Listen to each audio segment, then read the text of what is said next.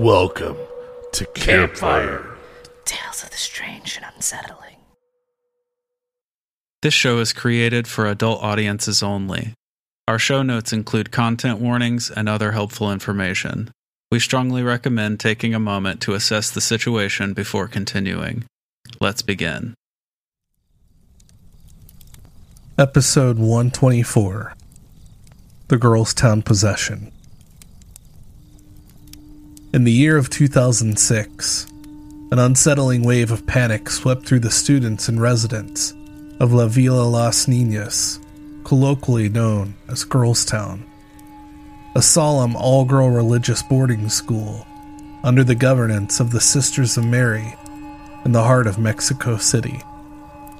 The epicenter of this terror was a 15-year-old student accused of practicing witchcraft.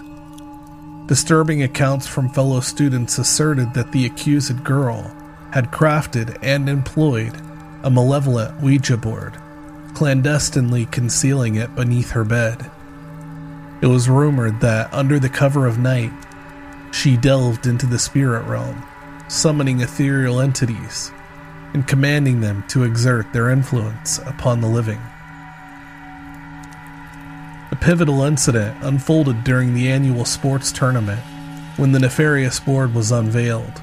Hastily, the Mother Superior expelled the accused girl. Regrettably, the damage had already been unleashed, and the school found itself plagued in darkness. A morbid fascination with the Ouija board swiftly permeated Girlstown, with several girls venturing to use the board, noting eerie occurrences in the rooms and corridors of the venerable institution. Upon her expulsion, the disgraced student invoked a curse upon the school, prophesying, "All those in my generation who accused me or thought badly about me will fall sick. You will be sick in your legs. You will not be able to walk." In the ensuing months, a harrowing affliction descended upon Girlstown, with reports indicating that 512 students and faculty succumbed to an ailment that rendered them incapacitated, unable to walk. Perturbed parents withdrew some students from the school, prompting the intervention of a government-appointed psychiatrist. The unraveling nightmare led to a series of exorcisms, as it was believed that the young witch's curse derived its malevolence from her own blood, spilled when her finger was severed in a door during an unnatural and sinister gust that swept through the building on the day of her expulsion. Whispers circulated suggesting that her dark powers were bestowed upon her by the devil himself, culminating in what would be deemed the most extensive case of mass demonic possession in history. Founded in 1991 with a noble mission to offer sustenance, shelter, and education to underprivileged and socially neglected girls in Mexico, Girlstown stands as a testament to compassion. Catering to over 4,000 students, aged 11 to 19, the school has garnered and upheld a positive reputation among its alumni. Yet, beneath the facade of benevolence, lies a chilling chapter in the institution's history. One that continues to cast a shadow over its corridors and whispers through the chilling winds that sweep through the haunted halls of Girlstown. In eager anticipation, Jovita Sanchez Velasco embarked on her journey to Mexico City, prepared to embrace the next 4 years of her life within the walls of Girlstown. Stepping off the bus, she was promptly adorned in fresh attire and welcomed into a new family. Each family, overseen by a designated teenage girl known as the elder sister, played a crucial role in the communal care of their classmates. Jovita found herself assigned to the St. Bernadette family, situated on the pinnacle of the building in an area referred to as Phase 3. Alongside Jovita on the journey to Girlstown was a fellow young soul named Maria, matching Jovita's age and described as meek, pretty and innocent. Maria, like many others at the school, hailed from a challenging home. As the girls settled into their new families, a camaraderie emerged. Fast forward 2 years to 2006, and the girls embarked on a field trip to a distinguished Catholic university in central Mexico. It was during this outing that one of the girls stumbled upon a magazine containing instructions for crafting a Ouija board. Despite the prohibition, Maria succumbed to intrigue, fashioning the forbidden board. The clandestine activities unfolded during the nightly hours of 9 p.m., when lights out was enforced. Maria and her cohorts would stealthily slip out through windows, ascending to the rooftop to engage with the newly crafted Ouija board. Accounts from Jovita and the other students recounted spectral summonings transpiring on the rooftop, accompanied by strange noises echoing through the school, particularly emanating from the bathrooms. Toilet flushes of their own accord became commonplace, and former students' apparitions were reported wandering the grounds, compelling Jovita to avoid sleeping near windows for fear of encountering these ghastly figures. Nightmares plagued the students, with horrifying shadow figures tormenting some in their sleep. The haunting images of deceased infants, some grotesque with missing faces, and others exuding pure malevolence with fiery red eyes, manifested throughout the school. Whispers circulated that Maria possessed the ability to conjure spirits, even without the Ouija board, fueled by her mother's reputed status as a devotee of Saint Death, bestowed with witch-like powers. In the spring of 2006, Maria wielded her newfound supernatural influence during an annual basketball tournament, manipulating the outcome by summoning spirits. When her actions were reported to the nuns, Maria's bunk was searched, revealing the forbidden Ouija board. Mother Superior, Margie Cheung, swiftly expelled Maria, separating her from her peers and arranging for her departure.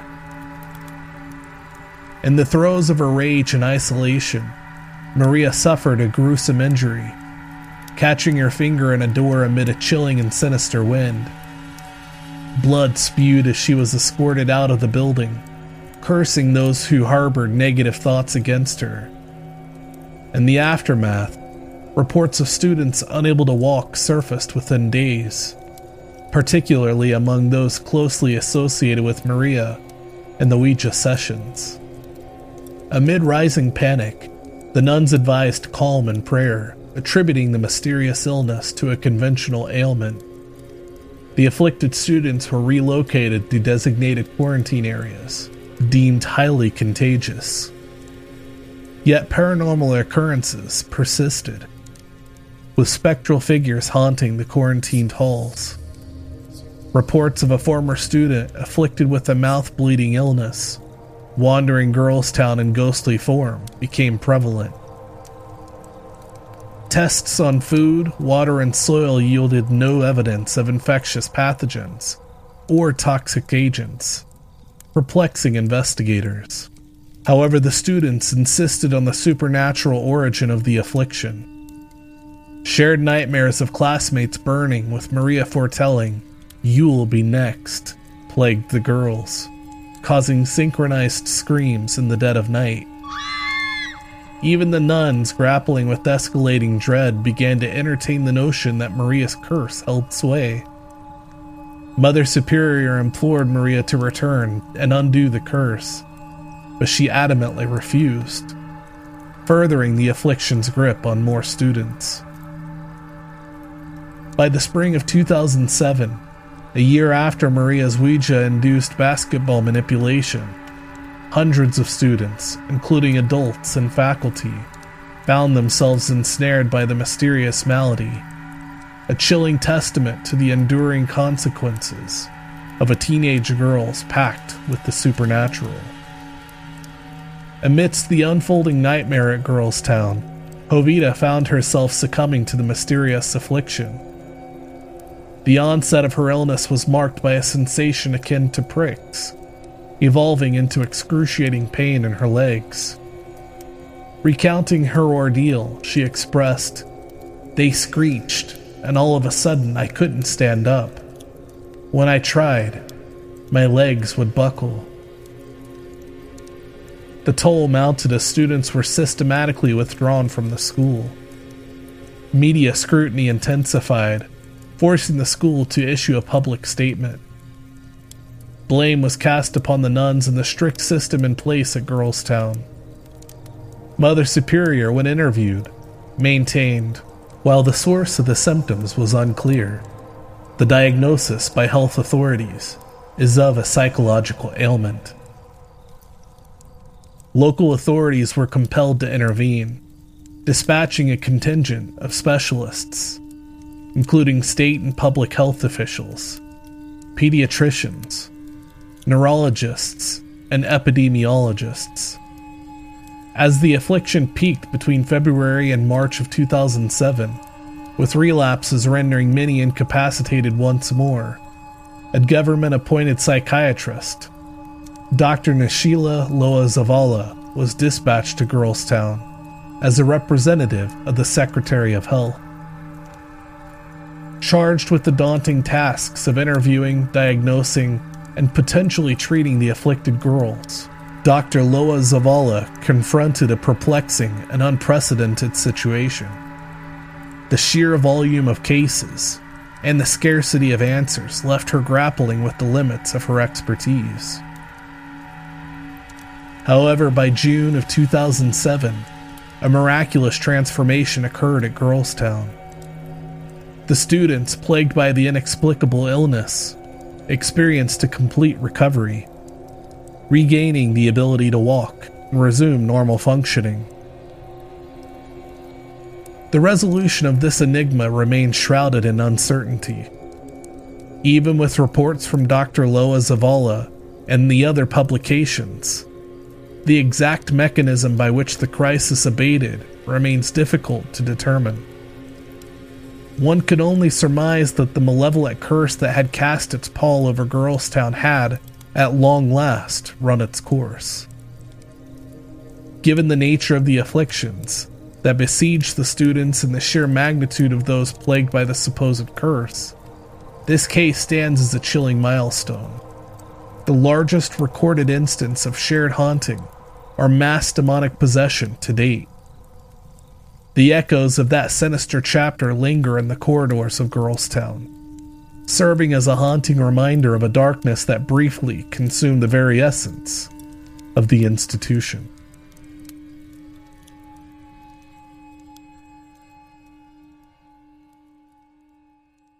Welcome, campers, to Campfire Tales of the Strange and Unsettling. We are your hosts. I'm Ryan. And I'm Jordan. And now the debrief. So Girlstown, eh?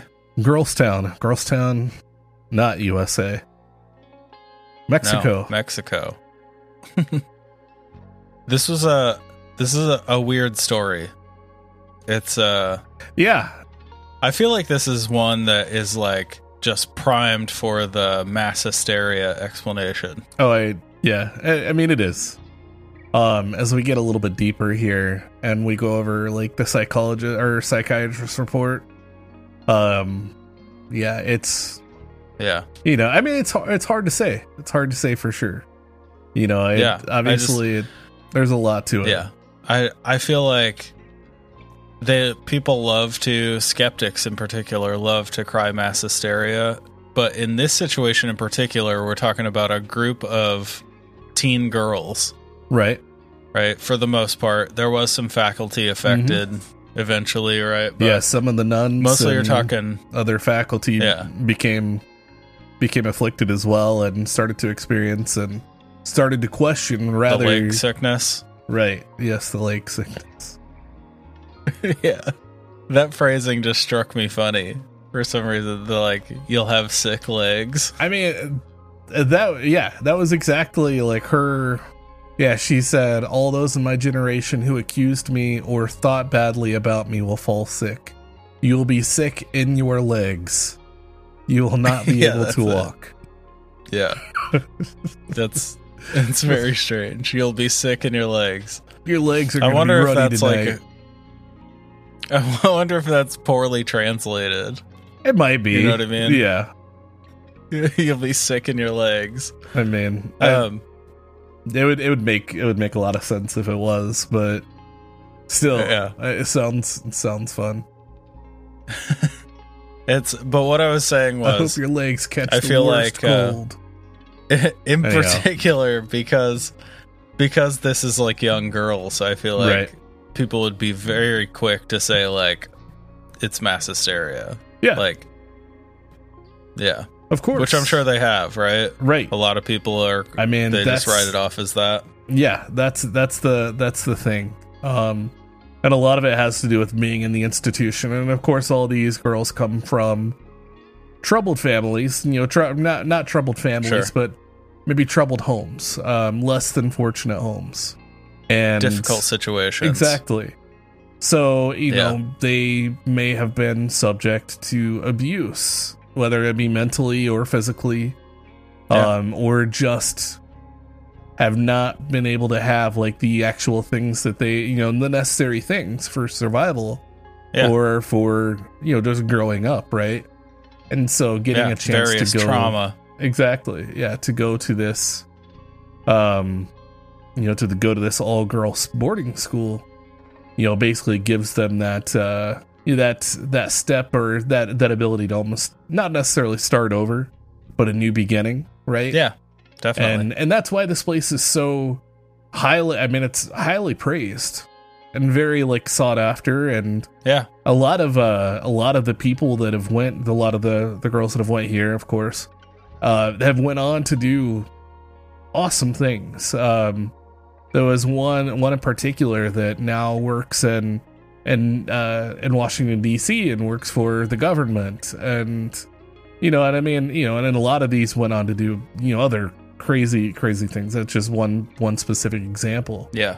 And so I mean, you know, it is, and everyone that has went there has had nothing but praise, you know, in return, or to come back and, you know, praise the school. And especially as this went down, you know, a lot of these past alumni were reaching out to social media and defending the school, defending the nuns, because they started a lot of the like government officials and law enforcement started to blame the faculty, the school, like the nuns, the teachers, everyone at the school, for mistreatment and poor and very, very strict, rigid your rules and things like that. And so that's where a lot of that comes from too. Like if some crazy shit like this is going on, then there's a solid chance there's some darkness going on in the background that we're not seeing. Yeah, for sure. And so they all took to social media to have nothing but great things to say. And you know, I mean, obviously, you know, that's one of the things is that, you know, and a lot of them said that, you know, their time there was some of the best times of their lives and some of the most pivotal points of their lives, and you know, in growing up and becoming the women that they are, you know, today. And so I like, to me, that almost just kind of dismisses, you know, a lot of the concerns of you know, of their treatment and things like that. I mean, if so many people are coming forth and saying no, it was actually great, they cared for us, you know, deeply. Sure. I feel like that's just I feel like they were kind of grasping, you know, like reaching for just anything they could to try and make a case against the school and the conditions and whatever else. Yeah. Thinking that maybe these are some of the reasons why, you know, whatever, some of that traumatic. It seems like they whatever. were jumping to conclusions. Exactly.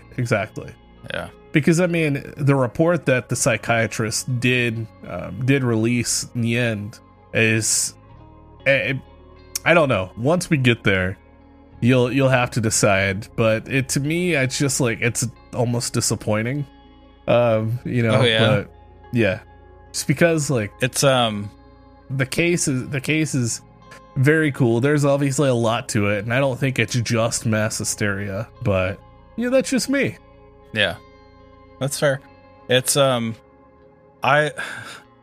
like the bit where they're trying to convince the girls that there's like a rational scientific explanation for what's going on. They're like trying to figure out like, is it some disease? Is it like a contagious illness or right? And it's like you spent years pouring like religion and superstition into their minds, and then you're like, it's not religious or superstitious. Well, see, that was of course the school, the faculty, like that was their first like, kind of first reaction was to separate these girls, thinking maybe there was something contagious, something that was rapidly spreading, because it was affecting 100 girls, 200 girls, right, at a time where, and so they thought maybe this is something that is, that they need to separate these, these children, from, and hopefully it won't spread so much.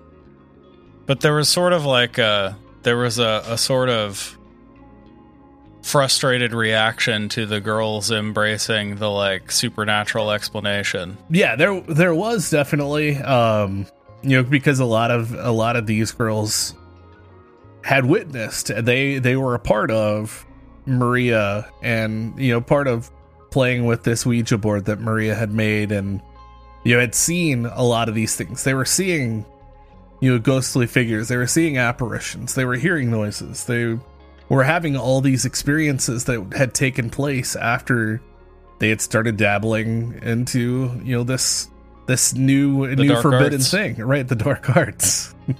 Yeah, it's didn't what's her face? Didn't Velveeta make the Ouija board? No, Maria did. I thought the other girl really started it, and then Maria's the one who ran with it.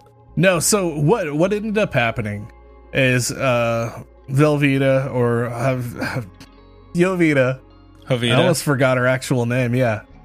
So her and Maria became friends at first, and then basically 2 years into them living there, they happened to go to this very like esteemed Catholic. It's like a Catholic university. And while they were there, one of the girls found this magazine that spoke of this Ouija board and had all the steps to make it. Yeah. And Maria was instantly intrigued. Okay. So she ends up taking, and I think she just took ripped out the page and took it home. Gotcha. Because it basically just said, the instructions were simple. Yes, no, the alphabet, and then use a piece of glass. But the thing to it is you have to use your hands to move it, and it'll move on its own. And these were specifically what the instructions in this magazine said. Yeah. I didn't include it in the story, just obviously, we know how a Ouija board works. Yeah. For sure. But yeah, so it was Maria that had actually taken interest into it immediately. And so she goes back and creates it, and ends up talking the girls into trying it out. And so they all end up sneaking out the window and climbing onto the roof to play with this thing. Which now there's, based on the cases that we've researched over the years, you would think that there's this sort of like undeniable connection between Ouija boards and possession. Right. Because Ouija boards are the beginning of so many possession stories. Yeah. Yeah, and I get why, the idea at least of why, but I tend to think of Ouija boards as a medium, just like tarot cards or runes. Like where it's all about intention and your mind space when you're using it. So I guess I agree with you I'm for always sure. left wondering, is it the sociological connection that already exists between Ouija boards and the idea of possession that sort of plants that in their consciousness while they're using it? You know what I mean? And I think you're actually kind of circling back to where I was going to, was I think in this particular case, it was said and it was widely known by the students at the school that it was claimed, at least, that Maria's mom was essentially like a devotee of Saint Death. Okay. And had already been dabbling had been dabbling in witchcraft and the like, basically. And so I think if that's true, then Maria already has maybe intent there, right? Gotcha. She's maybe trying, she's learned of these things that maybe her mom is interested in or whatever, and so she decides to take it a step further. I don't know if there's 100% truth to it. Right, exactly. I don't know that there's truth to that, but that was something that was widely known at the school, or at least claimed by by the girls there, was that her mom did practice. Or I think it's just like, I guess my question is like, if you go into using a Ouija board or any other medium, but in this case a Ouija board, with sort of even a worry that it could lead to something like possession, is that sort of like taking acid, thinking I'm gonna have a bad trip, and then you cause yourself to? Yes. Yeah. I suppose. I mean, I think it depends on the person, right?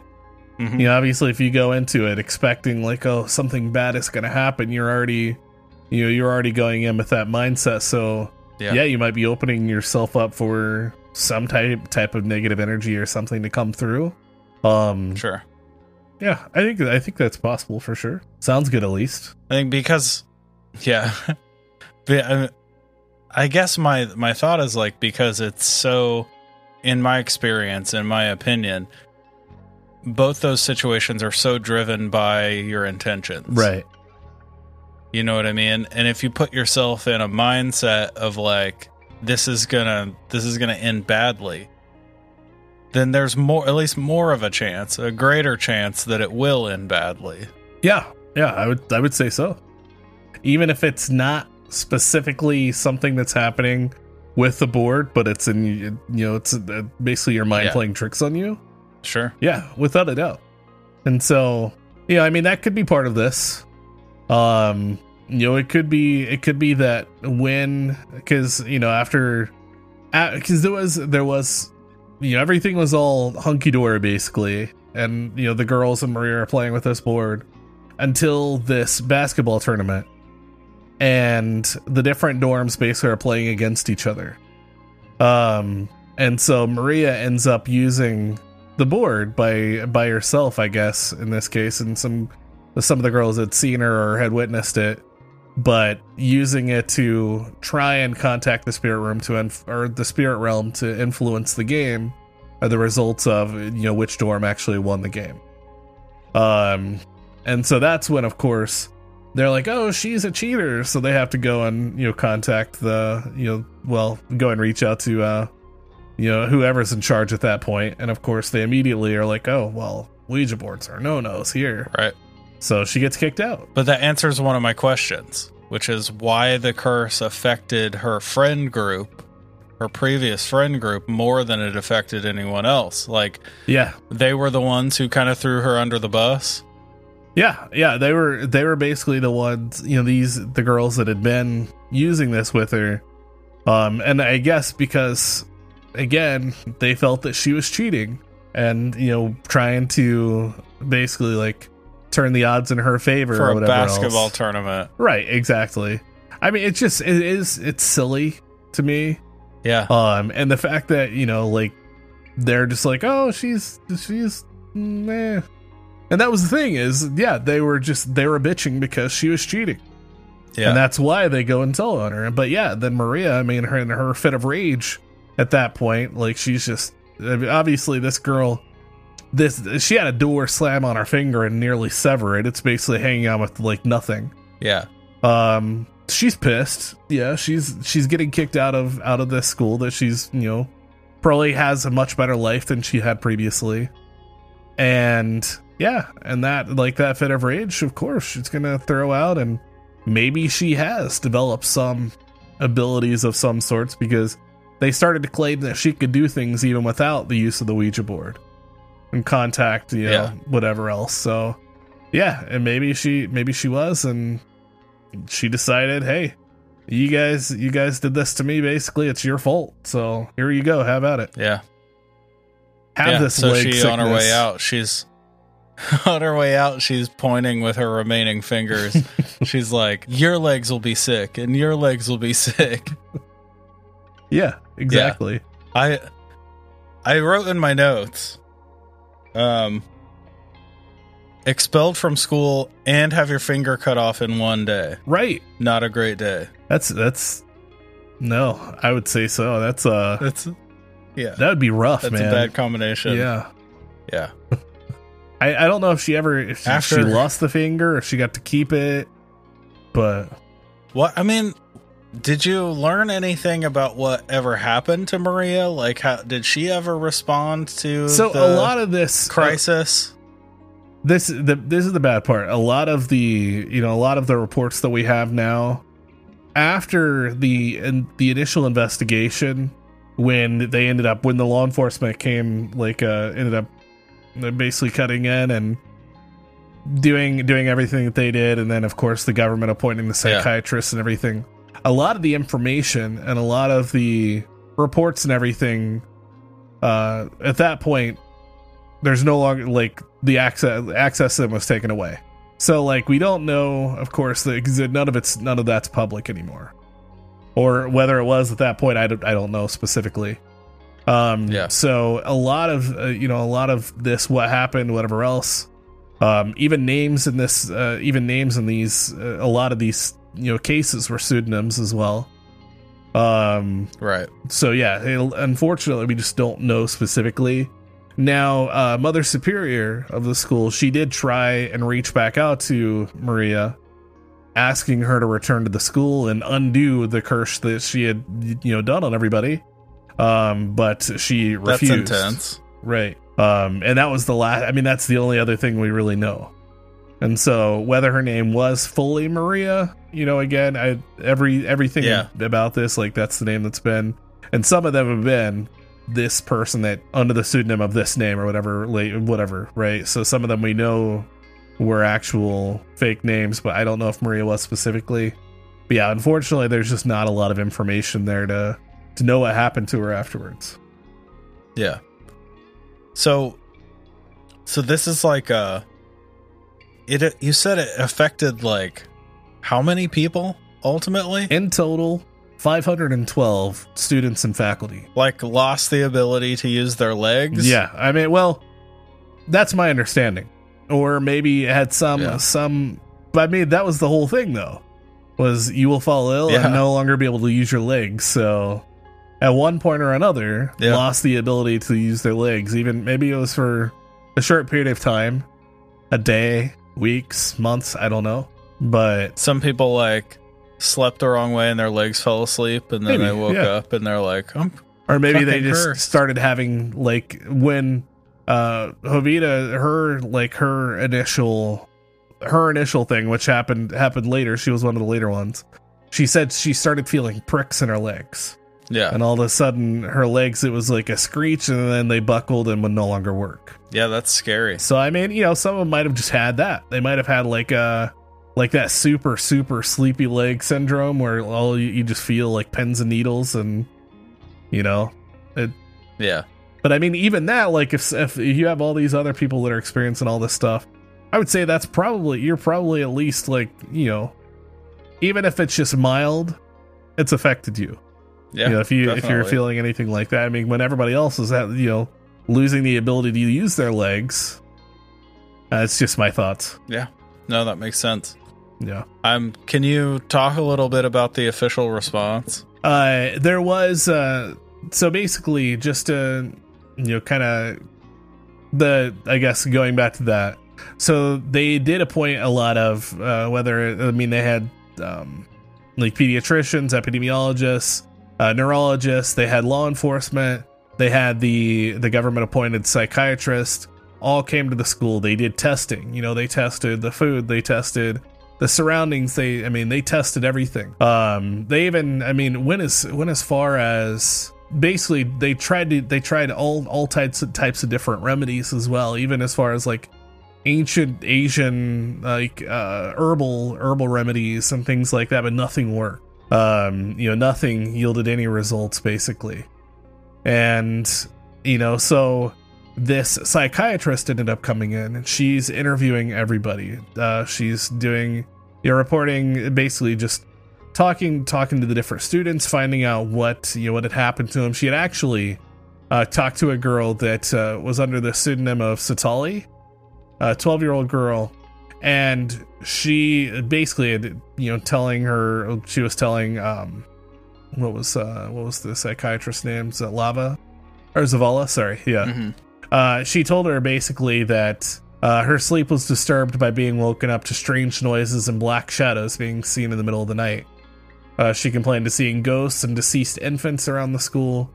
This is one that, before we get into the psychiatrist report, I just want to do a couple of these, like what some of the people actually had reported.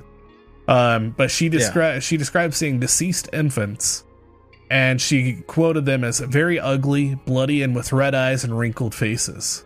She also went on to say that some of them had their cord still, with no faces, and on other occasions, they would appear as little angels beside the Lord. Okay. She also went on to say that playing with Ouija is like being with the devil. Interesting. Yeah, right?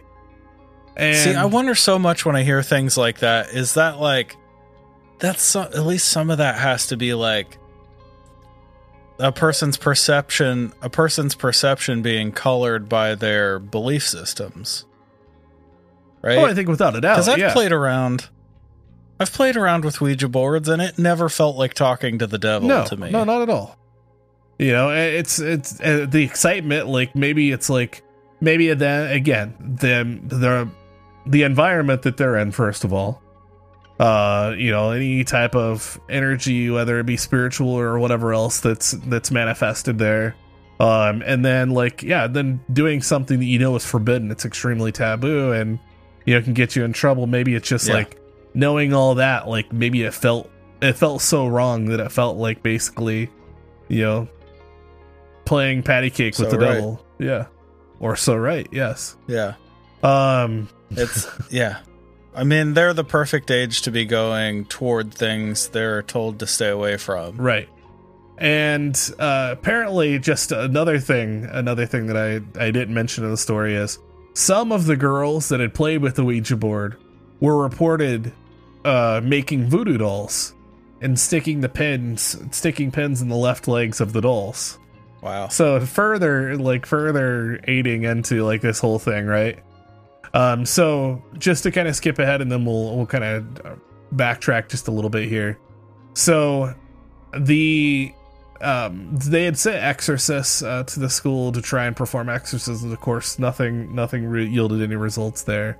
Ultimately, after everything went back to normal, the psychiatrist report kind of came back unsatisfactorily, basically, stating that it was a mere psychotic episode that resulted from modes of communication of its members.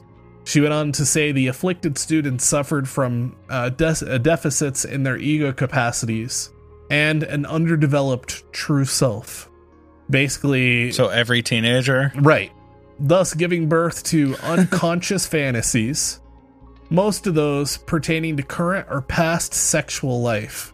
She believed that the girls' troubled home life had caused them to convert or relocate the abuse to different parts of their bodies. Huh.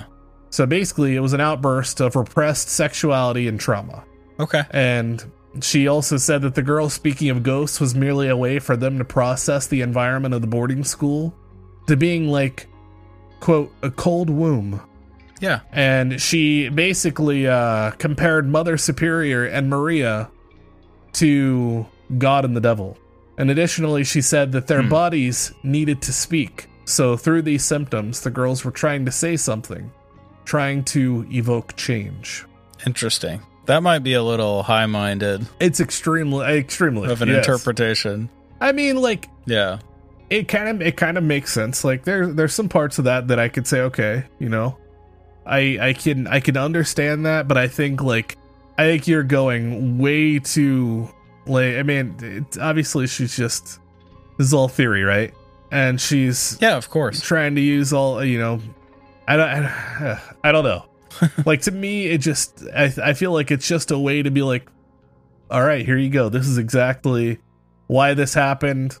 And, you know, anybody's going to buy, okay, well, you know, they have this pent up, you know, sexuality that's not, you know, they're obviously young girls and they're in the confines of this, you know, place, whatever else. Like, yeah, and they're also using that plus their past traumas that they've experienced, whether again, it's physical or mental abuse or just, you know, troubled home lives and whatever else, like, as a means of trying to make sense of it. So their bodies are apparently, like she said, you know, they're basically pointing it to specific areas of their body, and their legs.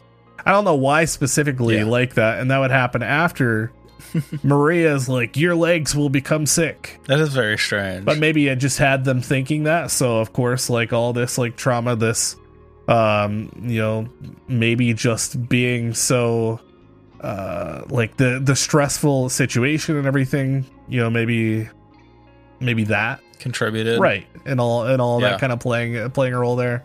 Again, I don't know, but like, it seems almost like a cop out in the report, like somebody needed to know something, and so she was like, all right, well, here you go.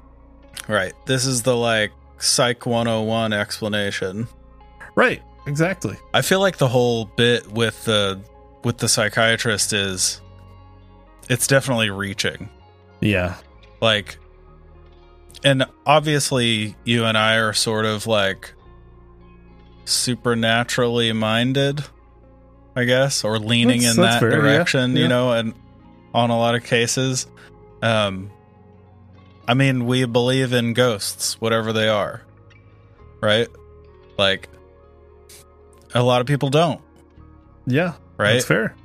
So, to me, it feels sort of like maybe dismissive, definitely reductionist. Yeah. You know? No, I agree with you for sure. I feel like she's trying to, like, wrap it up in one nice little neat package. I mean, she was government appointed. If she was to come back and say, you know, honestly, there might be something here, she's probably going to get some backlash for that. Probably, you know, so using, you know, makes sense. I guess going in the direction that any, I guess, sane-minded psychiatrist or psychologist, whatever in this case, would normally do so would be to fall under the influence of, you know, the greats like Freud, and, you know, kind of maybe go down that sexual route, and, you know, the way, right. So I mean, which I feel like she did, and maybe too much in this case, I think is it, you know, at least for me, it almost screamed like there was way too much pent up sexuality or something that was causing a lot of this too, in combination with trauma that was, you know, just building up and, you know, causing these kind of just self-inflicted ailments, maybe not inflicted, but self-afflicted, I guess. Ailments, sure. Right? But so in such a mass amount, and to not only be affected by the children, but also by some of the adults. Yeah. And, you know, it just, to me, that doesn't make sense. Yeah, I mean, it would be pretty bizarre. Now, there have been a lot of cases over the years where mass hysteria genuinely does affect, like, dozens and hundreds of people. Well, yeah, that's right? True. That's true. And it's shared psychosis. It's sort of like and stuff like that too. Yeah, right. And the whole fact that, like, whether you believe the school's practices were bad or not, Yeah. right? The fact that all these people they're definitely to some extent secluded from outer society. Yeah, that's true. Right? Like, they're all sort of in this one environment, and they mostly interact with each other. I mean, this area is like unlocked too. Like, there's like guard tower. Yeah. I mean, yeah, but it's like 80 acres of just like beautiful grass and kind of like forest area and lots, you know. I mean, they have plenty of room to be, but of course they can't go outside. But it's like a little society of their own. Right. Exactly. You know? Yeah. And those environments like that are just ripe for things like shared psychosis. Yeah. And that's fair. Group hysteria. And, you know, Mm-hmm. you almost get like, you can get that like cult thinking going, where like, if enough people tell you like your legs are going to stop working, you feel pressure. Right. You feel pressure to conform to what's going on around you, whether you realize that you're being pressured into it or not. You know what I mean? Absolutely fair. Yeah. Yeah. Yeah. No, I agree. I agree. You know, obviously, you know, I think there was a little bit more to it.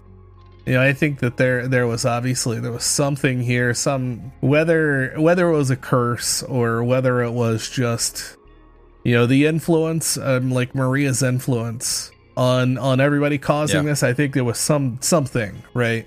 Now, with that said, there was never any actual revealed cure or remedy. Yeah. You know, even in obviously the psychiatrist report, any of the public information that's been made available, again, I mean, they had tried all sorts of different things. What seemed to really happen was most of the children were physically removed from the school back to their home lives and of course returned to normal. The remaining affected were actually all moved to one floor, and they had actually, almost every one of them reported being healed by the Virgin Mary. One of the students had actually went on to say that she had said, quote, "Since it was dark, all I saw was the silhouette." And basically this happened when they were all gathered on the one floor. She watched as a veiled nun approached her. But when she got closer, she realized it wasn't a nun. It was white. The woman massaged her legs and then went on to basically just moved on to the next girl. The next morning, all the students reported being visited by the Virgin Mary. And that was basically the remaining ones there. And then everybody's all back to normal, right? So, I mean, you know, maybe that was also some shared psychosis or some shared, you know, episode or whatever. Or the school hired an actress to play Virgin Mary. Ah, I like that. The way that like a children's hospital will have like someone dress up as Santa Claus. Right? And that's fair. Yeah, that's fair again. No, honestly, that could be possible. I didn't even consider, you know, that possibility. I know another one of the girls had said when she had first gotten sick that she was visited by Virgin Mary. She had a dream that said she said, "I dreamed about many red roses. In the middle of them was a white rose. I also dreamed about the Virgin who told me not to be afraid of her." And several other students, of course, reported seeing like the Virgin Mary or being, you know, hearing things, you know, throughout. I mean, of course, you're in such a place where that's, you know, you're taught spirituality and you're taught, you know, not to think anything different, basically. So you know, that's possible. And I mean, it is definitely a thing in Catholicism where you thank God for things, but you ask the Virgin Mary for things. Right. Yeah. Like she's seen as like a force of healing and contrition and sort of like the source of writing your path. Yeah. Yeah, no, that's... So I could see her being linked in their minds to Agreed. getting better. Yeah, which, I mean, makes perfect sense, for sure. And of course, those were the remaining few. And then again, June of 2007, everybody was all back to their normal selves. And so that's again where, were they visited? Was the fact that the others were removed from the school, no longer within the confines of that, no longer under the influence of this curse or, this group psychosis or shared hysteria, whatever else. The fact that they were pulled from that, did that contribute? Right. Yeah. See, that's the thing is that's the sticky bit is that like them getting better once they're removed could be used as an argument for it being a curse and it being group psychosis. Right. Exactly. Because we don't know of when you pull them out, are you pulling them out of the radius of the curse? Mm-hmm. Or are you removing them from the group dynamic that's contributing to this psychosis? Exactly. It could be either. Yep. Yeah, and that's interesting. That's my position is. Honestly, it's hard to know for sure. But again, like I feel like at the end of the day, there's something there. I don't think it was just 100% shared hysteria with no, or maybe I don't think it was quite like the psychiatrist report. I don't think that was the influence or whatever else. But yeah, honestly, I mean, I can't say, man. It's being in the position that we are, the way that we have to kind of think or approach these things. Like, part of me wants to be like, curse all the way. These girls were under some influence of possession, whether it even be just like, becoming afflicted by Maria's fit of rage and this influence that she had on them. But even at the same time, if it wasn't that and it was just where they felt like being told that their legs were going to fail or this or that or whatever, and they start to share in this hysteria, how is that not the same? Yeah, exactly. I think that's what I was going to say. Next is like, I don't think this is why I don't like the psychiatrist's take, is because I don't think we've spent enough time trying to get to the bottom of the nature of things like group psychosis. Right. Like, if it is group psychosis, like, there's some thread connecting these people, it's, you can't just say like group psychosis, check.